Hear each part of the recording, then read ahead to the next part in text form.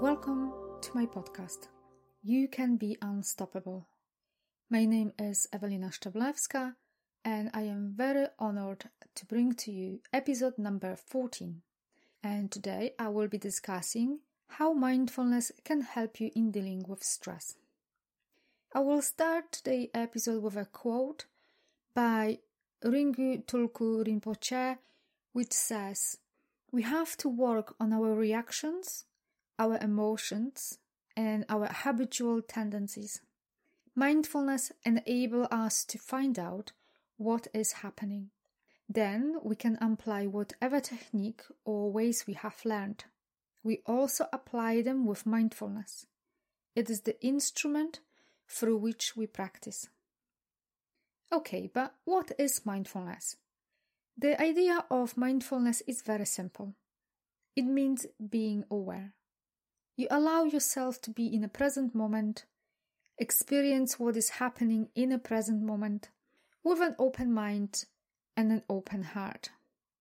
Practicing mindfulness allows you to get in touch with your feelings rather than allow them to rule your world. It permits you to find the real you that can happily live in a present moment. Unfortunately, the problem is that many people operate on an autopilot or the social programming that we all receive as children, and some people are not even aware of the fact that they lead the life based on habits formed many years ago, habits and beliefs that don't serve them anymore. And once they can recognize that their past rules the present and future, then and only then they can change that through mindfulness or hypnosis so that they can experience happiness in their life even more. Mindfulness has the capacity to enrich your life extensively. It can change your life for the better as it allows you to become more aware of your subconscious habits and beliefs that can get in your way to live to the fullest. Habits and beliefs that may be the reason why you procrastinate, have low confidence, or maybe feel unworthy. It has been proven that mindfulness is very effective in combating modern issues such as anxiety, low self-esteem, negative mindset, low level of energy, or depression. All the benefits include release from stress, it's also a pain relief, it provides improved sleep and contributes to overcoming addiction. But how do you practice mindfulness, you may ask? Any repetitive action, like washing dishes or sweeping colorful leaves, which we have plenty of at this time of the year, provides an opportunity for the mind to disengage and wander off. However, you have to practice being present, as it's easy for the mind to wander off in the wrong direction and aimlessly think about nothing or start to worry. It has been proven that mindfulness is linked to improve happiness also, as I mentioned earlier. It is about knowing your purpose in life. It's achieving goals by better concentration, decision making, and building self-confidence. Practicing gratitude contributes to happiness as much as acceptance that things outside of your control can be changed. Things like connection, play, support, love, sharing, listening, or touch stimulate your path to happiness.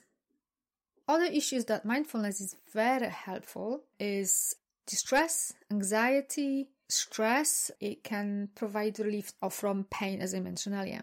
There has been much research done around cognitive behavioral therapy and mindfulness-based cognitive therapy and how that type of therapy helps with depression. And it helps people suffering from acute depression to get in touch with their thoughts, feelings, sensations, and actions. Mindfulness-based cognitive therapy helps people to understand what triggers their depression in the first place, why they get trapped in a negative loopy thoughts.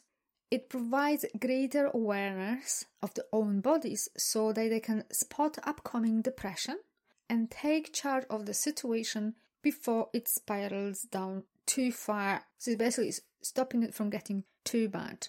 However, even in normal life situations such as having a baby, struggling with work-life balance, or any other modern life issues, mindfulness can be very helpful. Life can be very stressful and riddled with anxiety, considering that we are dealing with a global pandemic for the last few months. Stress can cause many physical symptoms, such as heart problems, digestive issues, and depression. And it latches onto the negative thoughts and drags us down. Stress is a very natural and self-protective mechanism that can trigger the flight or fight response. The problem is that this response is triggered by things that don't threaten our lives anymore, such as relationship issues or bad day at work or horrible traffic. Prolonged stress causes chemical changes in the body, which can have a long-term damaging effect on the body and the mind. Mindfulness can help by identifying if this stressor is real and life-threatening. Practicing mindfulness will allow you to identify when you are getting angry, for example, angry at your friend or maybe your coworker, and it helps you to self-examine this reaction. Once you identify the true reason for your emotional reaction and you label it accordingly, you are no longer angry. When you operate from your old habits and beliefs and patterns, quite often you feed your reaction to stress with memories, emotional reasoning, and rumination. However, mindfulness prompts you to direct your attention to the raw, present information of the moment rather than the story you are building in your head. When you are mindful of your body, the reaction to a stressful situation is shorter and less extensive. And the next time that happens, you basically stop building that stress, that chemical buildup in your body over and over again. You are able to break your negative thoughts. Mindfulness is very helpful in recognizing the signs of stress, such as negative thoughts, inability to concentrate, anxiety, aches and pains, insomnia, eating too much or too little, withdrawn from others, feeling overwhelmed or sad, loneliness or irritability. And practical steps to reduce stress in your life include things like practicing saying no when you need to. As much as possible, avoid stressful situations, practice deep breathing, exercise regularly, take long walks while experiencing the great outdoors, get enough quality sleep, eat a healthy and well-balanced diet. You see, when we were hunter-gatherers, the only way we could deal with stress was to run away as far as possible and as quickly as possible from the threat, which most likely was probably a tiger. Well, it's not exactly why you will have a stressful reaction at the moment, and it's not very helpful in the modern world, so it's also very important to recognize what are the escape routes that you developed in order to cope. They will mainly fall into two categories, distraction and denial, and they may include things like binge shopping, working out at the gym, doing overtime, partying too much, drinking too much alcohol, isolating yourself from friends and family. You see, running away doesn't solve anything, as the issue is still there. It's not getting resolved. And an anxious mind may find very difficult to recognize which activities are avoidant and which are part of a balanced life. And the key principle in mindfulness is to confront the issue in the present moment with compassion and awareness. Thoughts and emotions don't have power over you unless you let them take over your life. It is about facing your discomfort, analyzing how it arises into existence. Recognize that all of it is a valid experience from which you can learn and grow.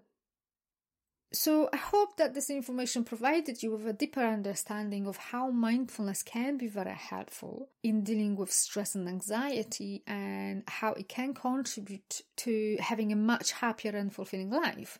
And I will finish with a quote by Rinpoche Tulku Rinpoche. It's a kind of a food for thought for you. And the quote says, "If we want our mind to relax, we need to bring it to the present moment.